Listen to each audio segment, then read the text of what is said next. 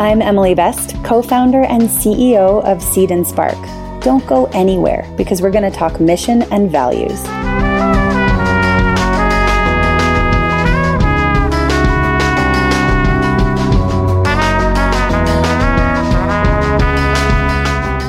Welcome to Mission and Values, a Backstage Capital podcast about remarkable startup cultures led by underrepresented founders. I'm your host, Brian Landers. My guest today is Emily Best, the co-founder and CEO of Seed and Spark. For full disclosure, Backstage Capital is an investor in Seed and Spark. Welcome to the show, Emily. Thank you so much for having me. Where are you speaking to us from today? I'm in Denver at Series Fest. And what is Series Fest? Series Fest is one of the only television festivals in the world. It started 3 years ago, and they've made incredible progress. We partnered with Series Fest last year to help find some great new voices in independent television. And so we're premiering 4 original pilots and an original series today. That's exciting. Yeah, it's awesome. So can you tell us, what is Seed and Spark? Seed and Spark is an entertainment company for everyone, except we really mean it. We're a subscription streaming platform and a crowdfunding platform rolled up into one. And our mission is to increase diversity and inclusion while providing really exceptional entertainment to massively underserved audiences. Excellent. So to get some context on the size of your culture, how many employees and locations do you have now? We are 14 people in Los Angeles, Chicago, and New York. Okay. So you have HQ in LA and then a bit of a remote team as well. Correct. Yeah, we have 2 in New York, 1 in Chicago. Oh, and actually we just added a team member in San Francisco who I think knows full well we're very interested in getting him down to LA. So I guess we're in 4 cities right now. What is the vibe like at the Seed and Spark HQ in LA? Can you give us like a quick snapshot? So we work out of Impact Hub Los Angeles right now, which is a startup co-working space for impact-focused companies. So one cool thing is we're constantly surrounded by other folks working on impact in totally different spaces, which is really exciting. Can you explain impact for people who don't know? In our case, we're an impact-focused for-profit. So a lot of people will say impact companies are double bottom line companies. I challenge that notion. I would say impact companies do well by doing good. Got it. And that doesn't necessarily imply like B Corp or anything. Nope. We're a C Corp, but we're focused on increasing diversity and inclusion in entertainment because it's the right thing to do and it's about time. And it's also where the biggest business opportunity is because it's where the most underserved audiences are. Yep. Got it. And in terms of when you're all working at the co-work space, what's some of the little stuff that happens in between the work? I think the thing we probably talk the most about is movies and food. So we're in the Arts District in downtown Los Angeles. We're right next to Little Tokyo. We're surrounded by incredible food and ice cream and pie. And there's also a little Airstream trailer with an amazing Italian chef inside, and it's called Baffo. We usually go there because for $8 or $9, he'll like craft a gorgeous sandwich for you. So a lot of time we just spend talking about what we're going to get from Baffo at lunchtime. But the thing I think that really sets this team apart to me is we are for the most part all working filmmakers as well. That doesn't mean we're working on Seed and Spark part-time. But a couple of years ago, I said to everyone, it's a requirement of working here that you continue to make space to work on your creative endeavors outside of your job. What started to happen is filmmakers started to work together on their projects outside of work, which creates a much more tightly knit team culture inside of work. Blessing Yen is the co-creator and director of an upcoming film called Sunday, and she's our chief creative officer and our UI UX. And most of the Seed and Spark team worked on that film with her, on a weekend. Very cool. Max is working on a super interesting project outside of work that Blessing is working with him on that. Jerry Maravilla, who's our head of crowdfunding, and I have a writers group together. So we try to hold each other accountable to continuing to write our movies. The other day, Jerry had a screening for his short film called Desert. as a fundraiser for RAIN in Pasadena. Our whole team was there, and our intern, Mariah, who's with us from Princeton for the summer, showed up and like helped at the door, you know? And I don't know, that stuff makes my heart explode. Yeah.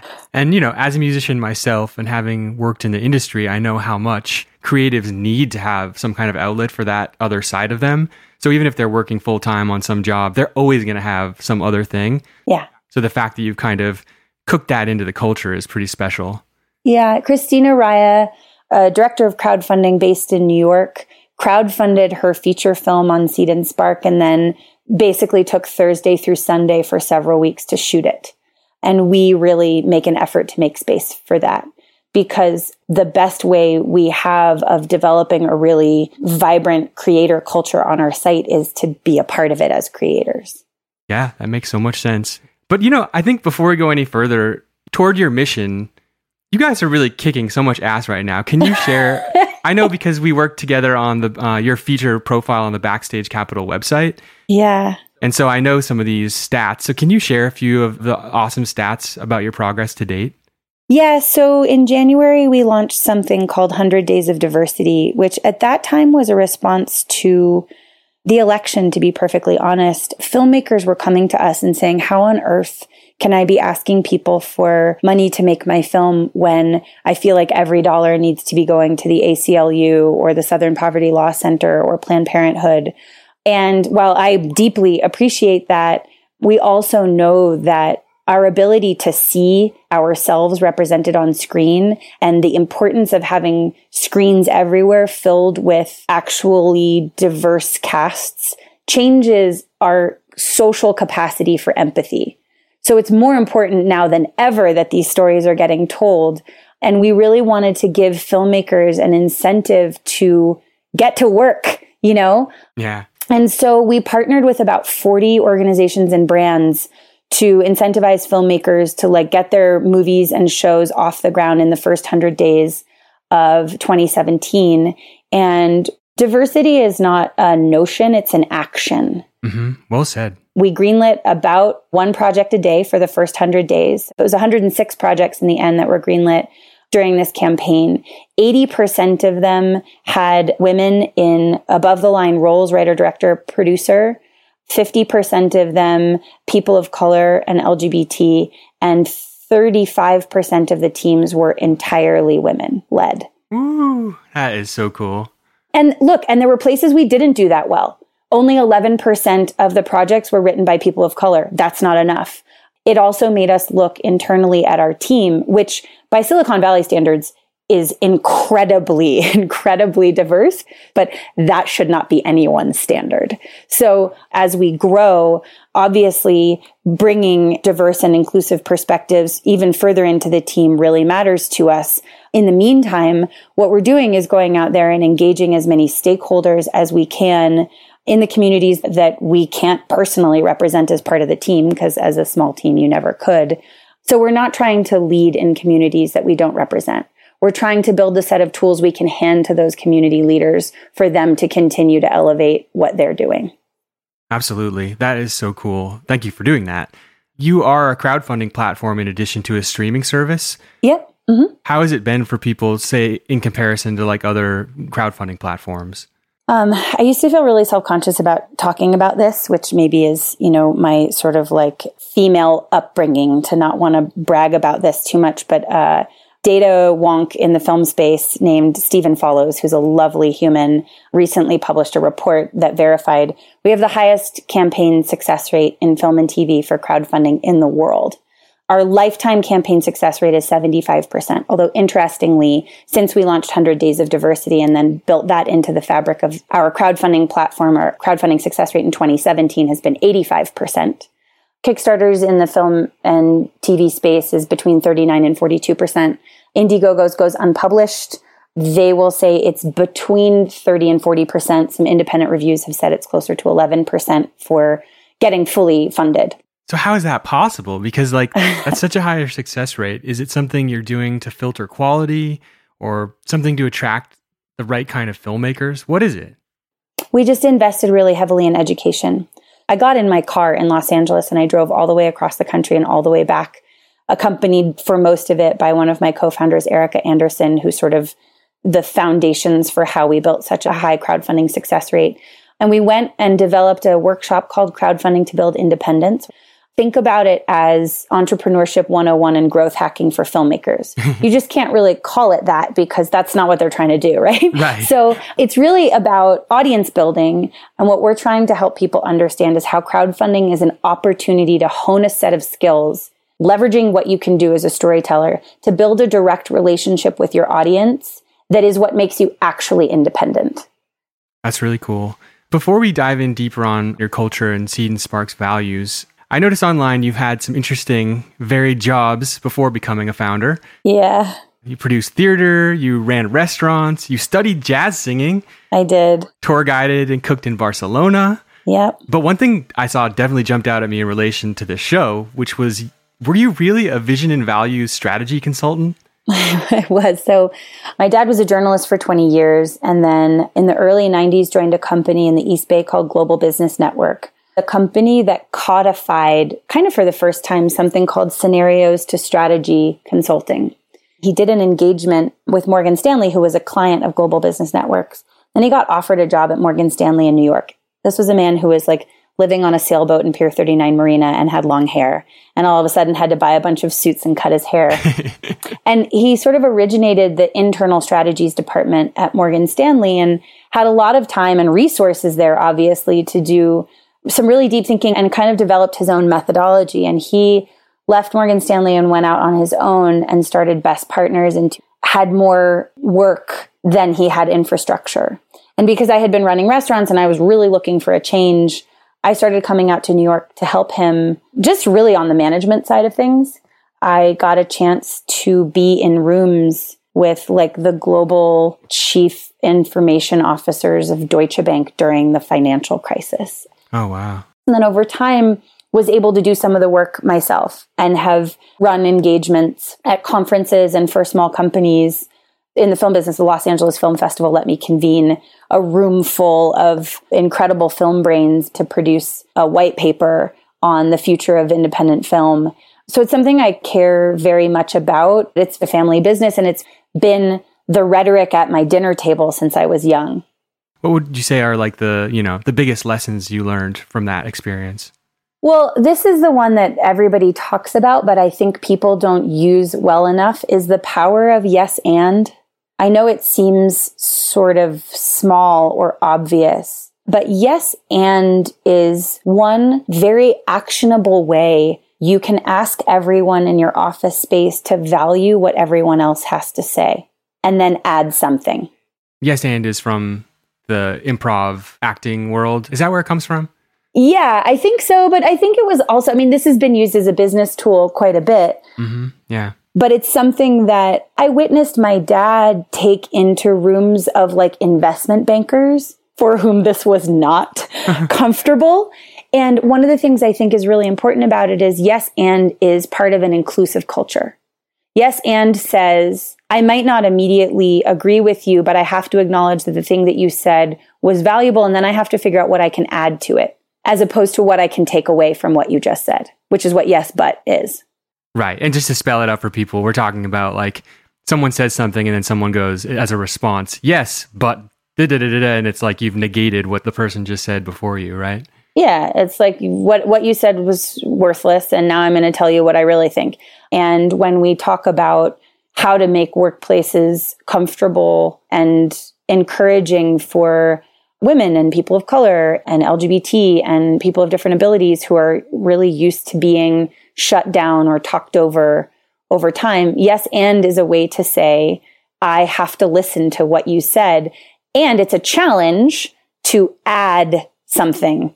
Mm-hmm. Right? To always be additive. And that's a very positive approach. It sort of requires a certain level of agreed upon optimism, right? Mm-hmm, yeah. That we're going to get somewhere together. Very simple, very, very powerful tool. My dad always really asked people to get very honest about shared values. So you have to create an action plan, right? And if you're going to go somewhere together, if you're going to travel this journey of building a company together, you have to agree on what are the core values from which we will not depart, that drive our decision making together, that we can always go back to, that act as a compass. It's really important, especially when you're scaling a company quickly and you don't want to be a micromanager, which I hope nobody does, is really about giving everybody the same compass so that you can make decisions based on the shared values from which we as a company will not depart. It's also an easy way to help find the people who are your tribe. Yeah. Right? Because you can say, like, if you share these values because we're really transparent about them and we understand them as part of our culture, that's great. You will do well here. But if these make you uncomfortable, then it may be a difficult transition. You know, another piece that's really important to me personally is just about acknowledging the whole human. I think the statistic is you spend some phenomenal percentage more time with your coworkers than you do with your own family in your lifetime, which is a really sad state of affairs in American workplace culture. But in that case, I don't believe in the separation of professionalism and personal life. I think that's a load of horseshit. You don't like check your humanity at the door when you walk into work. Everything that happens outside of work comes to work with you and vice versa. So I don't want to create a workplace culture that infects somebody's personal life or vice versa. I want to be a place where it's safe to be a whole human. And, you know, as women who are like really taught to shut down entire parts of our body in order to be professional, you know, we're mostly women at Seed and Spark. So it's really important for us. Yeah. Yep. And we're going to dive deeper into that when we talk about one of your values. So let's dive into your core values. On your careers page, you list some words that are tied to your culture. Are those like your sort of like codified values, or are those like guiding ideas? Those are guiding ideas. I mean, I think empathy, inclusion, and supportive are probably the three most vital, especially in startups where people early on tend to be working on stuff they really care about. It can be a tense or kind of hot environment. And empathy is really important because it asks that everyone sees how much everyone else cares about what they're doing and assumes the best of intentions. And that's why yes, and is also really important as a part of that, right? Yes, I believe that what you are saying is your expression of how much you care about this. And here's what I would add, or here's the direction I would take this based on my experience. Like that's really a part of the empathy and support. The how of how you do it, right? Yeah, for sure. One of your cultural ideas that really, I think, sets you apart and that you are very eloquent about communicating is this idea of being feminist. It couldn't come at a better time. There's a lot of discussion right now in the tech world about gender discrimination. We're talking about, you know, venture capitalists and founders, and even the world within companies. So, you know, from leadership to employees at startups. So where did this value come from, and what does it mean to you, this idea of feminism? Feminism is the radical notion that women are also just people and that men and women should be equal. Equal does not mean the same. We're not the same. You, as hard as you try, will never be able to eat a lot of pizza and build a person like I did. I ate a lot of pizza and I built a boy. That is a pretty cool trick. Yeah, it's very exciting. And that's one of the many ways in which we are not the same. And in order to be equal, probably have to be treated actually a little differently now and again. The more we focus on creating a workplace that's great for women, the more it's also a great workplace for men who don't feel like they have to be a certain way or check their humanity at the door or not take sick days to tough it out. Because, you know, the guys in my office don't show up with colds because they know there's moms in the room who don't want to bring that stuff home to their kids. Like, we have people with their whole lives acknowledging other people's whole lives. Right. Which is part of, I think, what gives us the patience and perseverance to do something that's really hard. We are trying to boil a big ass ocean at Seed and Spark. Like, we're trying to change the way that entertainment does business. That's going to take a long time, and it's going to take a lot of experiments, and it's going to take a lot of failures. And the only way we will be able to continue in spite of tremendous adversity is because we're doing it together. Yeah. The idea of not coming in when you're super sick is actually more toward the value of empathy, because if the value of work hard is the more driving one, then people will come in because they feel like they're required to come and work. But you're actually taking the whole team down because now everyone has the flu or whatever you had, you know? Yeah. We're working in really close quarters. That's just like a real liability. We're a small enough team that if 2 people go down, that's difficult. It's a double-digit percentage of your resources. Yeah, and I am not into try to work through being sick. I want people to go home and drink ginger tea or, whatever the remedy of the day is. That's so refreshing. You hear a lot of founders kind of toe the line of like truthfully wanting their employees to overwork, but not wanting to sound like that, you know? I feel like 4 times a week, I'm sending an email that's like, why are you writing me an email right now? It's 8:45 p.m. And which part of that feels wrong? Like in terms of respecting communication boundaries? So I'm totally fine if somebody sends me an email at 8:45. What I don't like is that they're still working at 8:45. Ah, gotcha. And I want them to set boundaries about when they want to receive communication. And I'm happy when I see somebody's like, no, my Slack is set to snooze mode. And I don't want to hear back from people on the weekends. And I've also told the team, so I have a 10-month-old baby. Congrats. Thank you. I get to work around 9 and I try to leave between 4 and 5 o'clock so that I can get home and do dinner and bedtime. And then I get back online after that. So I'll be catching up on stuff between 6 and 8 or 9 o'clock at night because that's what works for me. But I tell them, like, if I'm sending you an email at 8:45, it's not because I need to hear back from you. This is shit that I just want to make sure is off my plate until the next morning. Got it. And so they know that. Yeah. And so we just have to communicate about it, like talk to each other. And as far as I can tell, nobody seems to be mad that I'm carving out a schedule that works for me so that I can spend time with my son every day. I don't want to be a person who doesn't see my son Monday through Friday. I work for myself. I'm my own boss specifically so that is not my life. Mm-hmm. But if I'm going to do that for myself, I have to figure out how to do it for others and how to like scale it. I do not pretend to have all the answers. So much of this is an experimentation. Before I went on maternity leave, our senior front-end developer, her wife had a baby.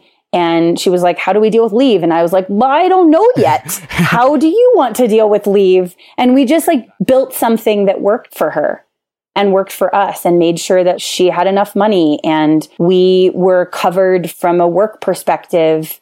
We have another team member who will be going on maternity leave soon. And she's Canadian, so she has much larger expectations for what maternity leave should look like. And so we're working together because the last thing I want to do is lose her as an employee, right? Mm-hmm. So I am highly motivated to make it work for her to get what she needs. I retain the institutional knowledge of the company. I retain an incredibly high-performing worker who, frankly, in 6 months will do what most other people would do in 12 anyway. Yeah, you've hired well. I've been really lucky. It sounds like kind of luck, but you have to attract those people and have a mission that they want to fight for, you know? So some not luck. Most of the people who work at Seed and Spark pitched me their jobs. Interesting. Our head of product marketing, Katie McBratney, I tweeted, do you want to work at a company where you don't have to check your humanity at the door? And a link to our careers page. And she was the first person who responded. And Max, our chief product officer, saw her resume first and like texted me like, we got to get on this right now. Don't let her go. Yeah. But Max pitched me his job. He was like, this is what I think you need. And I was like, you're right. I don't know how to do any of the things that you just said because he really believed in what we were doing. Caitlin Gold, who is our head of acquisitions, we had a sort of different job posted. And she's somebody that I've admired for a really long time. And she wrote to me about the job when it was posted. And I was like, are you serious? Like you would want to work with us? This is incredible. It's been a lot of that along the way, cultivating a community and then people reaching out and saying, hey, you know, this is what I think I could do at this critical moment. And the timing has lined up really serendipitously as well. So in that sense, I have been really lucky. So returning for a second to the idea of this sort of team communication, you wrote this amazing, very bold article called A Feminist Way to Work, which I'll link to in the show notes. And you shared that one of your guiding principles is to get really real. And you said this. Okay, here we go. This is where I get to be explicit with your quote. I want everyone to talk about the shit you're not supposed to talk about. Fuck polite conversation. Talk about your salaries, your periods, miscarriages, your abortions. Silence is tantamount to not asking for help. You're not mincing words there. This is some pretty strong stuff. So Tell me more about like where this energy came from and like, what is the sort of root of that? Oh, God, I feel like I would need a long time to try to tease out all the things that I think about it, because these are still not entirely fully formed ideas. Yeah. First of all, I think our culture of silence around what goes on with women's bodies, especially just starting with periods, is part of the lack of equality, right? Periods can be really dramatic and really difficult every month. And I know it's really hard for men to imagine having like level 8 to 10 pain happen for 2 to 3 days every single month of your life. But there are many, many women for whom that's a reality. I don't want those women to feel like they have to take 900 milligrams of Motrin in order to show up to work on that day. If they want to we all have our own, like some of us like to lie on a cold tile floor with a heating pad, which may sound contradictory, but really works for some of us. Whatever works. Like, I need for women to be able to kind of like put up the red tent. And that's also part of what gives men permission to say, like, I don't feel well. I'm not coming to work today. Right. Or, you know what? I'm having a really rough time because of X, Y, and Z. I need a few more days off, and ask for that kind of help and ask for permission to be human. I wrote this when I was maybe 8 weeks pregnant, and I had, right before that, had a miscarriage and was really confronted with the culture of silence around a thing that happens to most women. So 1 in 3 pregnancies ends in miscarriage. Nobody tells you that until you have one. We're told not to say that we're pregnant until we're 12 weeks pregnant in case we have a miscarriage. Why? Well, because it makes it awkward for everyone else. Like, what do you say to someone who's just had a miscarriage? And I'm like, fuck that noise. Like, my job is not to take care of your feelings, right? Yeah. My job is to make sure that I am safe in the world. And if we're all doing that, then we're all coming from a place where we can really start to empathize with each other. But I don't do anyone any favors by shutting myself up, because that shuts other people up and shuts other people down. And so I had just been really confronted with this sort of cone of shame and silence around something that is completely normal and ubiquitous. Yeah. It really opened my eyes to all of the ways in which women's bodies are unprofessional. That's your problem. That's your thing. I was thick with pregnancy hormones, and pregnant women and new moms often talk about how all of a sudden you start to feel the world's hurt. I felt like I was seeing things with really new eyes, and it was making me see both the women and the men that I worked with differently, and wanting to really figure out, when we talk about bringing your humanity to work, what does that really mean? What is that energetic demand? And I would argue it's no higher energetic demand to be present and human at work than to suppress your humanity at work. Yes. What we are is good friends to each other. That's cool. It doesn't mean we all have to want to hang out on weekends. Some of us do, some of us don't. But it does mean that when we come to work, we're glad to be there. Yeah. Yeah. And I think it's just admirable that you're trying to tackle these things, even if it's a first attempt, because it just doesn't happen. So, and the timing is great because there's just a groundswell of people just being able to talk about this stuff and talk about the ways women are treated in the workplace. Yeah, I wish that converted more into action that actually supported women. Like, I'm really disappointed right now to watch the entire venture community, all the men, either pointing fingers at each other, ostracizing each other, or patting each other on the backs for how not like Justin Caldbeck they are. Mm-hmm. I haven't seen very many people stand up and say, I'm a venture capitalist and I support women, so I want to look at the deals of every single one of those women who was sexually harassed by Caldbeck. I want to call a meeting of all of my LPs and partners to say, you don't treat women the same when they walk in the room. You treat them like a bigger business opportunity because it's an undervalued resource.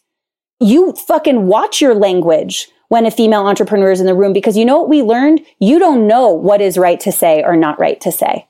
And so you should be extra sensitive.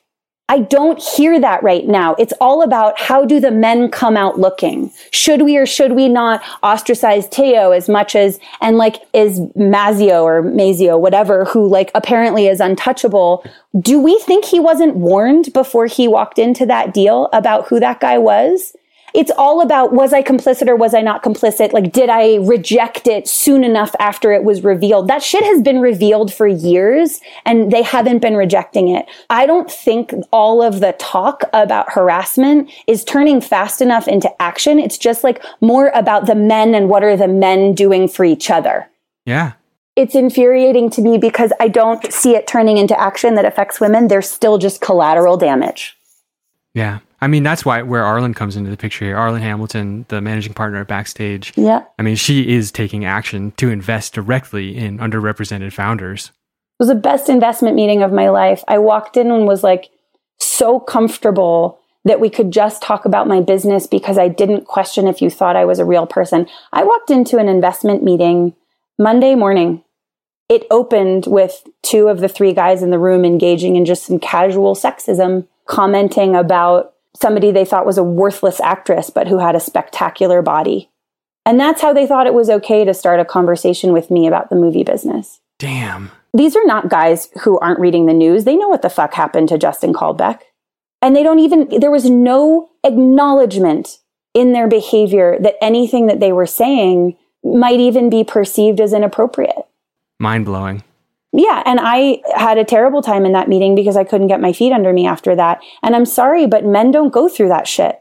White men don't go through that shit. Founders of color, it's a whole other ball of wax. And like, yes. I'm in the second most privileged group you can be in, and I'm still having this experience.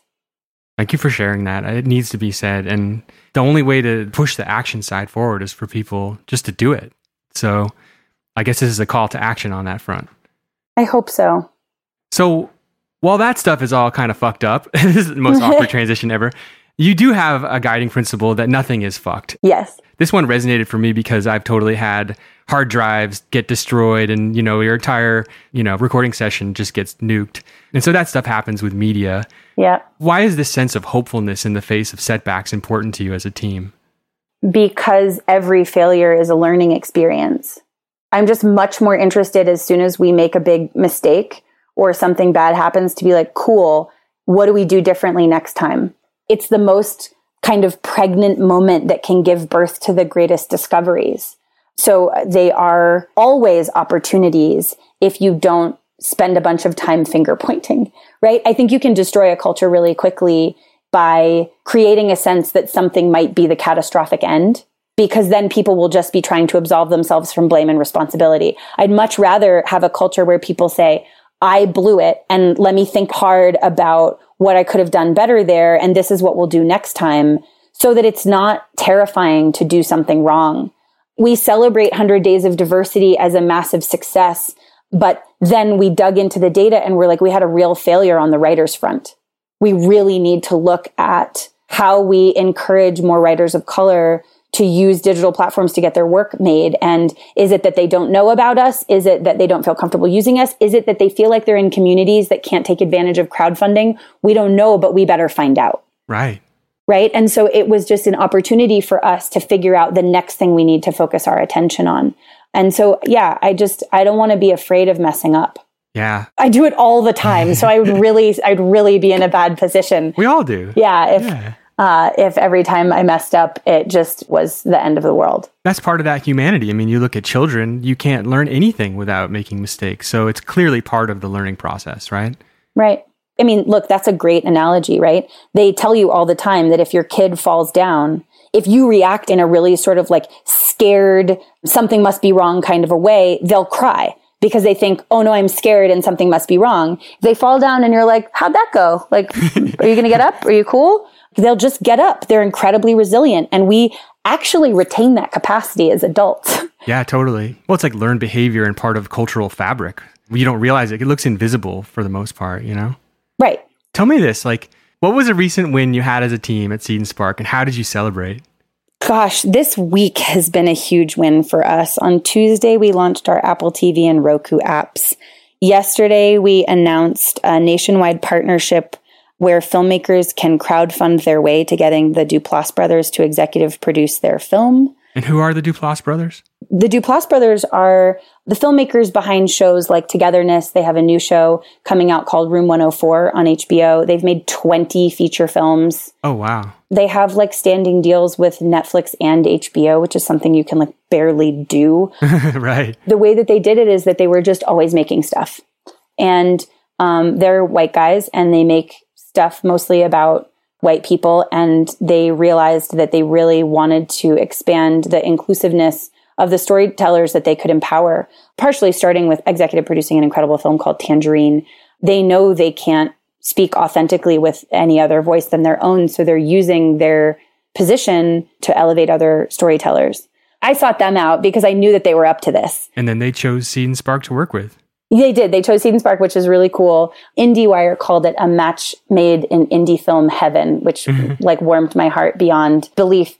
And then today we'll be announcing the winner of a year-long campaign to find the next great voice in independent television while I'm here in Denver at Series Fest. Cool. And then it's going to be 4th of July weekend. And then when we get back, we're going to have a happy hour together because we've all been scattered and traveling. And it's been an uncommonly heavy workload for all of us to get this out the door. And everybody's been working really, really hard. So one of the ways that we're going to celebrate is a 4-day weekend. The next way we'll celebrate is to all go out and just say nice things to each other and drink some beers. That's the way to do it. Yeah, our office is upstairs from a really cool brewery. So that works out really well. This location sounds pretty special. Pretty sweet. Have you been to Salt and Straw Ice Cream? Because if you haven't, No. Holy smokes. All right, I'm coming. Let's do it. Great. Can't wait. Emily, it's so wonderful what your team is doing to bring some long overdue diversity to the entertainment industry. Thank you. You're just blowing right past them and showing them what the future can be. And just also how you're empowering your team to grow creatively and professionally while doing that. For those of us who want to look into supporting through crowdfunding or just watching some fresh films and shows, where do we go to check that out and follow along? I mean, the best thing to do, I think, is to go to seedandspark.com and subscribe for $8.99 a month. You get to do both. So you get unlimited access to our streaming library, which you can access online, Apple TV, and Roku. And we contribute a portion of our subscriber revenue each month to new and exciting crowdfunding projects based on how our subscribers vote. So you get a 2-for-1 there. So clever. That is so cool that you have this sort of two-sided platform going on, because it just leads to better results for everyone. So far, so good.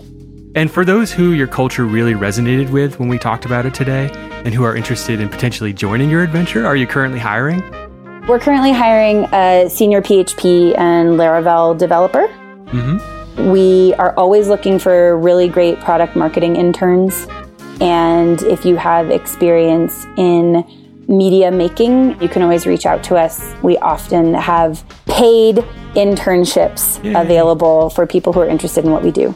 Of course you do, because you care about the whole human. Not eating is not a good recipe for a whole human. Not eating is not part of our plan. I started this podcast by telling you how much we care about eating. Yes, exactly. It all comes back around to food when you live in LA. Exactly. Where can we follow you on Twitter and all that good stuff? I'm at Emily Best on most of the platforms, or eBest in the West on Instagram, although that is only pictures of my fat baby. Oh, I gotta follow that one. For your dose of cuteness for the day. Yes. And how about Seed and Spark? At Seed and Spark everywhere you can find us. Excellent. So easy. Awesome. Well, Emily, thank you so much for your time. Thank you so much for having me, and thank you for this amazing podcast.